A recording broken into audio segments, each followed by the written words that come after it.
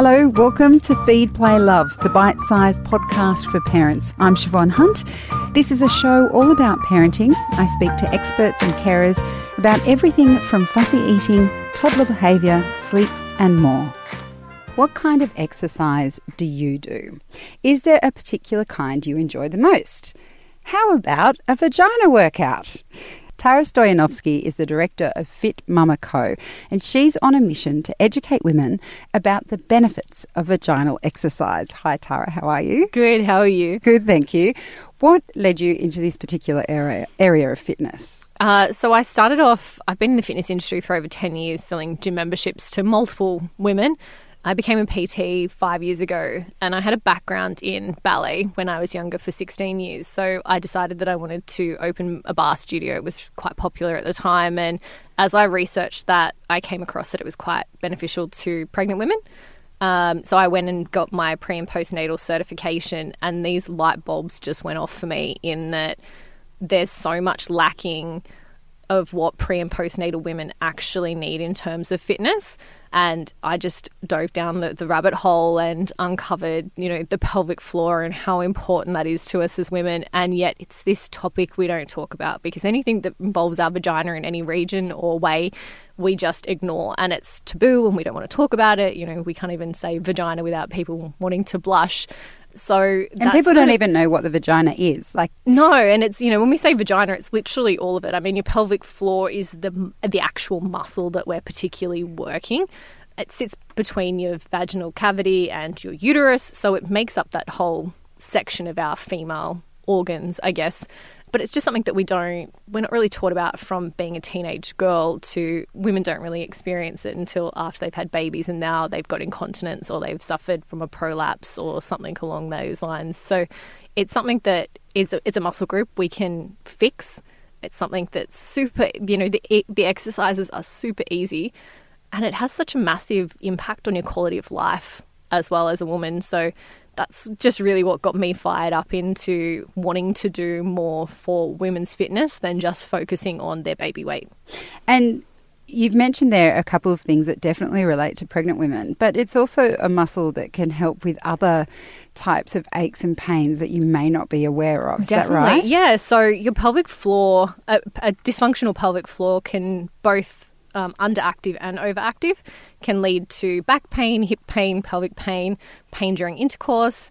So there's a lot of discomforts that may actually be relating to the pelvic floor. And it's not just something that can affect all women. It's a muscle group. So like your bicep, if you never ever exercised it, you just wouldn't be able to pick anything up because it has no strength to it. The same with the pelvic floor. So it doesn't just apply to pregnant women. Women can have a dysfunctional pelvic floor before children, and they may suffer it many years after children. So it's not necessarily something that instantly happens, but it becomes weakened from having children, and then it remains weakened. The demands of motherhood compound on top of that, and not knowing how to support your pelvic floor, not doing anything to help the health of your pelvic region, then can lead to issues down the track, 1 year, 2 years, 5 years, 10 years. Mm-hmm. And often women just put up with it, don't they? They do know that it can be fixed, and they just... I think it falls into that. It's that taboo area of not wanting to talk about our vaginal region at all because, it's embarrassing. It's also, in a lot of ways, the main symptom, I guess, is incontinence. So it's peeing your pants. So most people aren't wanting to shout from the rooftops that they're peeing their pants. And I think we've sort of pushed it into that category of, I've had babies, that's just what happens now, my body's not the same anymore. And there's a certain degree of that in some areas. Your body does change, and we're really big on sort of pushing that body positivity that, your body is actually not meant to bounce back. There's a lot that actually works against that being possible, because your body's actually designed to now be a feed factory for this baby that you've just had. So it actually, along with sleep and stress that are out of your control when you have a newborn. Mm-hmm. So there's this sort of push for bouncing back, but your body actually doesn't want to bounce back. It's not designed to do that. But I think there's so many things of these areas of what's normal and what's common. And I think that's the biggest thing. When it comes to dysfunction of that region, it's common, but it's not normal. And there is something that you can do about it. And that's really the mission that I'm on, is to encourage women to do something about it, because we shouldn't just have to go, well, I'll just have to wear a pad when I exercise, or I just can't jump on the trampoline with my kid, or, you know, I'll just wear adult nappies when I'm older. Like, no, we don't want that. No, not at all. Okay, so talk to me about the classes. So, I mean, we say vagina aerobics, a bit tongue-in-cheek, but what exactly does that entail? Because I know that I've been to Pilates lessons before and I've done my Kegel exercises.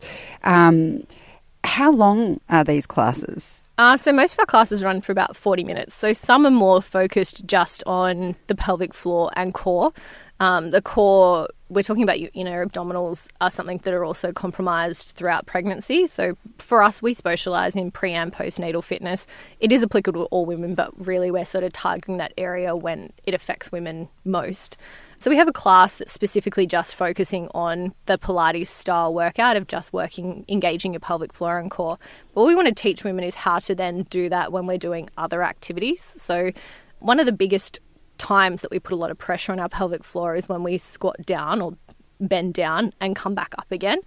And a lot of times we push down on our pelvic floor as we come back up. So it's getting that mind-muscle connection when we're doing other movements so that we're starting to, without thinking, actually be doing these exercises and protecting our pelvic floor when we're doing squats and we're doing other body movements. So most of our classes, they run for about 40 minutes because we do have babies. They can keep their babies up to 1 in class with us. So that was something. The babies tend to, 40 minutes is about their cut-off point for laying on the floor and being cool with that. I used to do yoga with both my babies, and there was always a point in class, not always, but often a point in class where they'd just all start crying. Yep. I feel like it was 20 minutes. We must be lucky. It's about 40. Yeah. You push it to that 45. And it's all over and over. We try to start on time, but we generally start within 5 to 10 minutes of class actually starting. Yeah. Because we just have that sort of flexibility in that everybody's in the same boat, so nobody quite minds that our nighttime classes start on time, but our daytime ones not so much.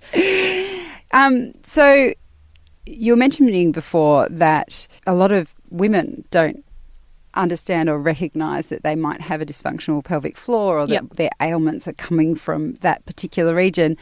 But do you think as well that medical professionals don't understand either? And I'm not... Definitely. Yeah. 100%. So unfortunately, I don't think there's enough of an emphasis on it throughout the entire pregnancy process from the start. From all of the women that we've sort of seen, there seems to be a point in some antenatal classes that they'll mention it around sort of 20 to 26 weeks maybe. But at that point, you're quite inundated with information of everything that's about to happen. And then it's sort of not really mentioned again. Some will mention that they're told in hospital to do your exercises, but you've just had a baby. Like, you're in this haze of just had a baby, labour, hormones, milk coming in. Like, you have no idea what's going on, but it's not part of your 6-week postpartum checkup. So unless you've got a doctor that actually is interested in it or has some push to it, it never really gets mentioned to you again other than casually, like, do your exercises. And the problem is that the physiotherapists that I've worked with that specialise in women's health physio have mentioned that about 50% of women given a verbal cue on how to do a contraction are still doing it wrong. So considering the only way to actually know that you're doing it right is to go and see a women's health physio. So they're the specific doctor that goes and does that for you. It's an internal examination and they can tell you that you're doing it correctly. But the GPs aren't checking it. A lot of obstetricians aren't, gynecologists aren't. It's kind of strange because it sits between your uterus and your vagina, but it doesn't belong to your gyno or your obstetrician. So unless they're interested, they're kind of not mentioning it. And I think that's where the problem lies, and it has for quite a long time because it's not put to the top of our list. And when you've become a mum, like, if somebody doesn't tell you it's at the top of your list, then it's really not even on your list. So I think definitely there's a huge lack in considering how much of a problem it is. According to incontinence global statistics, it's 435 million people globally are suffering from it. So it's a huge amount of people. And yet I guess it's just not sexy enough to and it's be put at the top of what people have to do. And I say that I think it's interesting because I had some back problems. My children are now 5 and 7. I've worked in this area for years and I never had any problems after having the babies. I never had incontinence. I didn't have any pain during sex.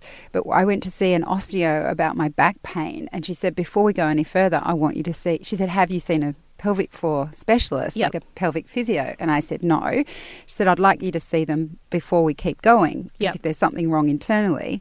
And so I went to see someone and they did all the examinations and gave me some massage. And I walked away without any pain in my back. I could not believe, and I've never been to one before. And she said, my problem was not that it was weak, it was too tight. Too tight, So those, I would never have even thought of that. It was just this one osteo said, I want you to have this examination. Because for me, I didn't have any reason, I thought.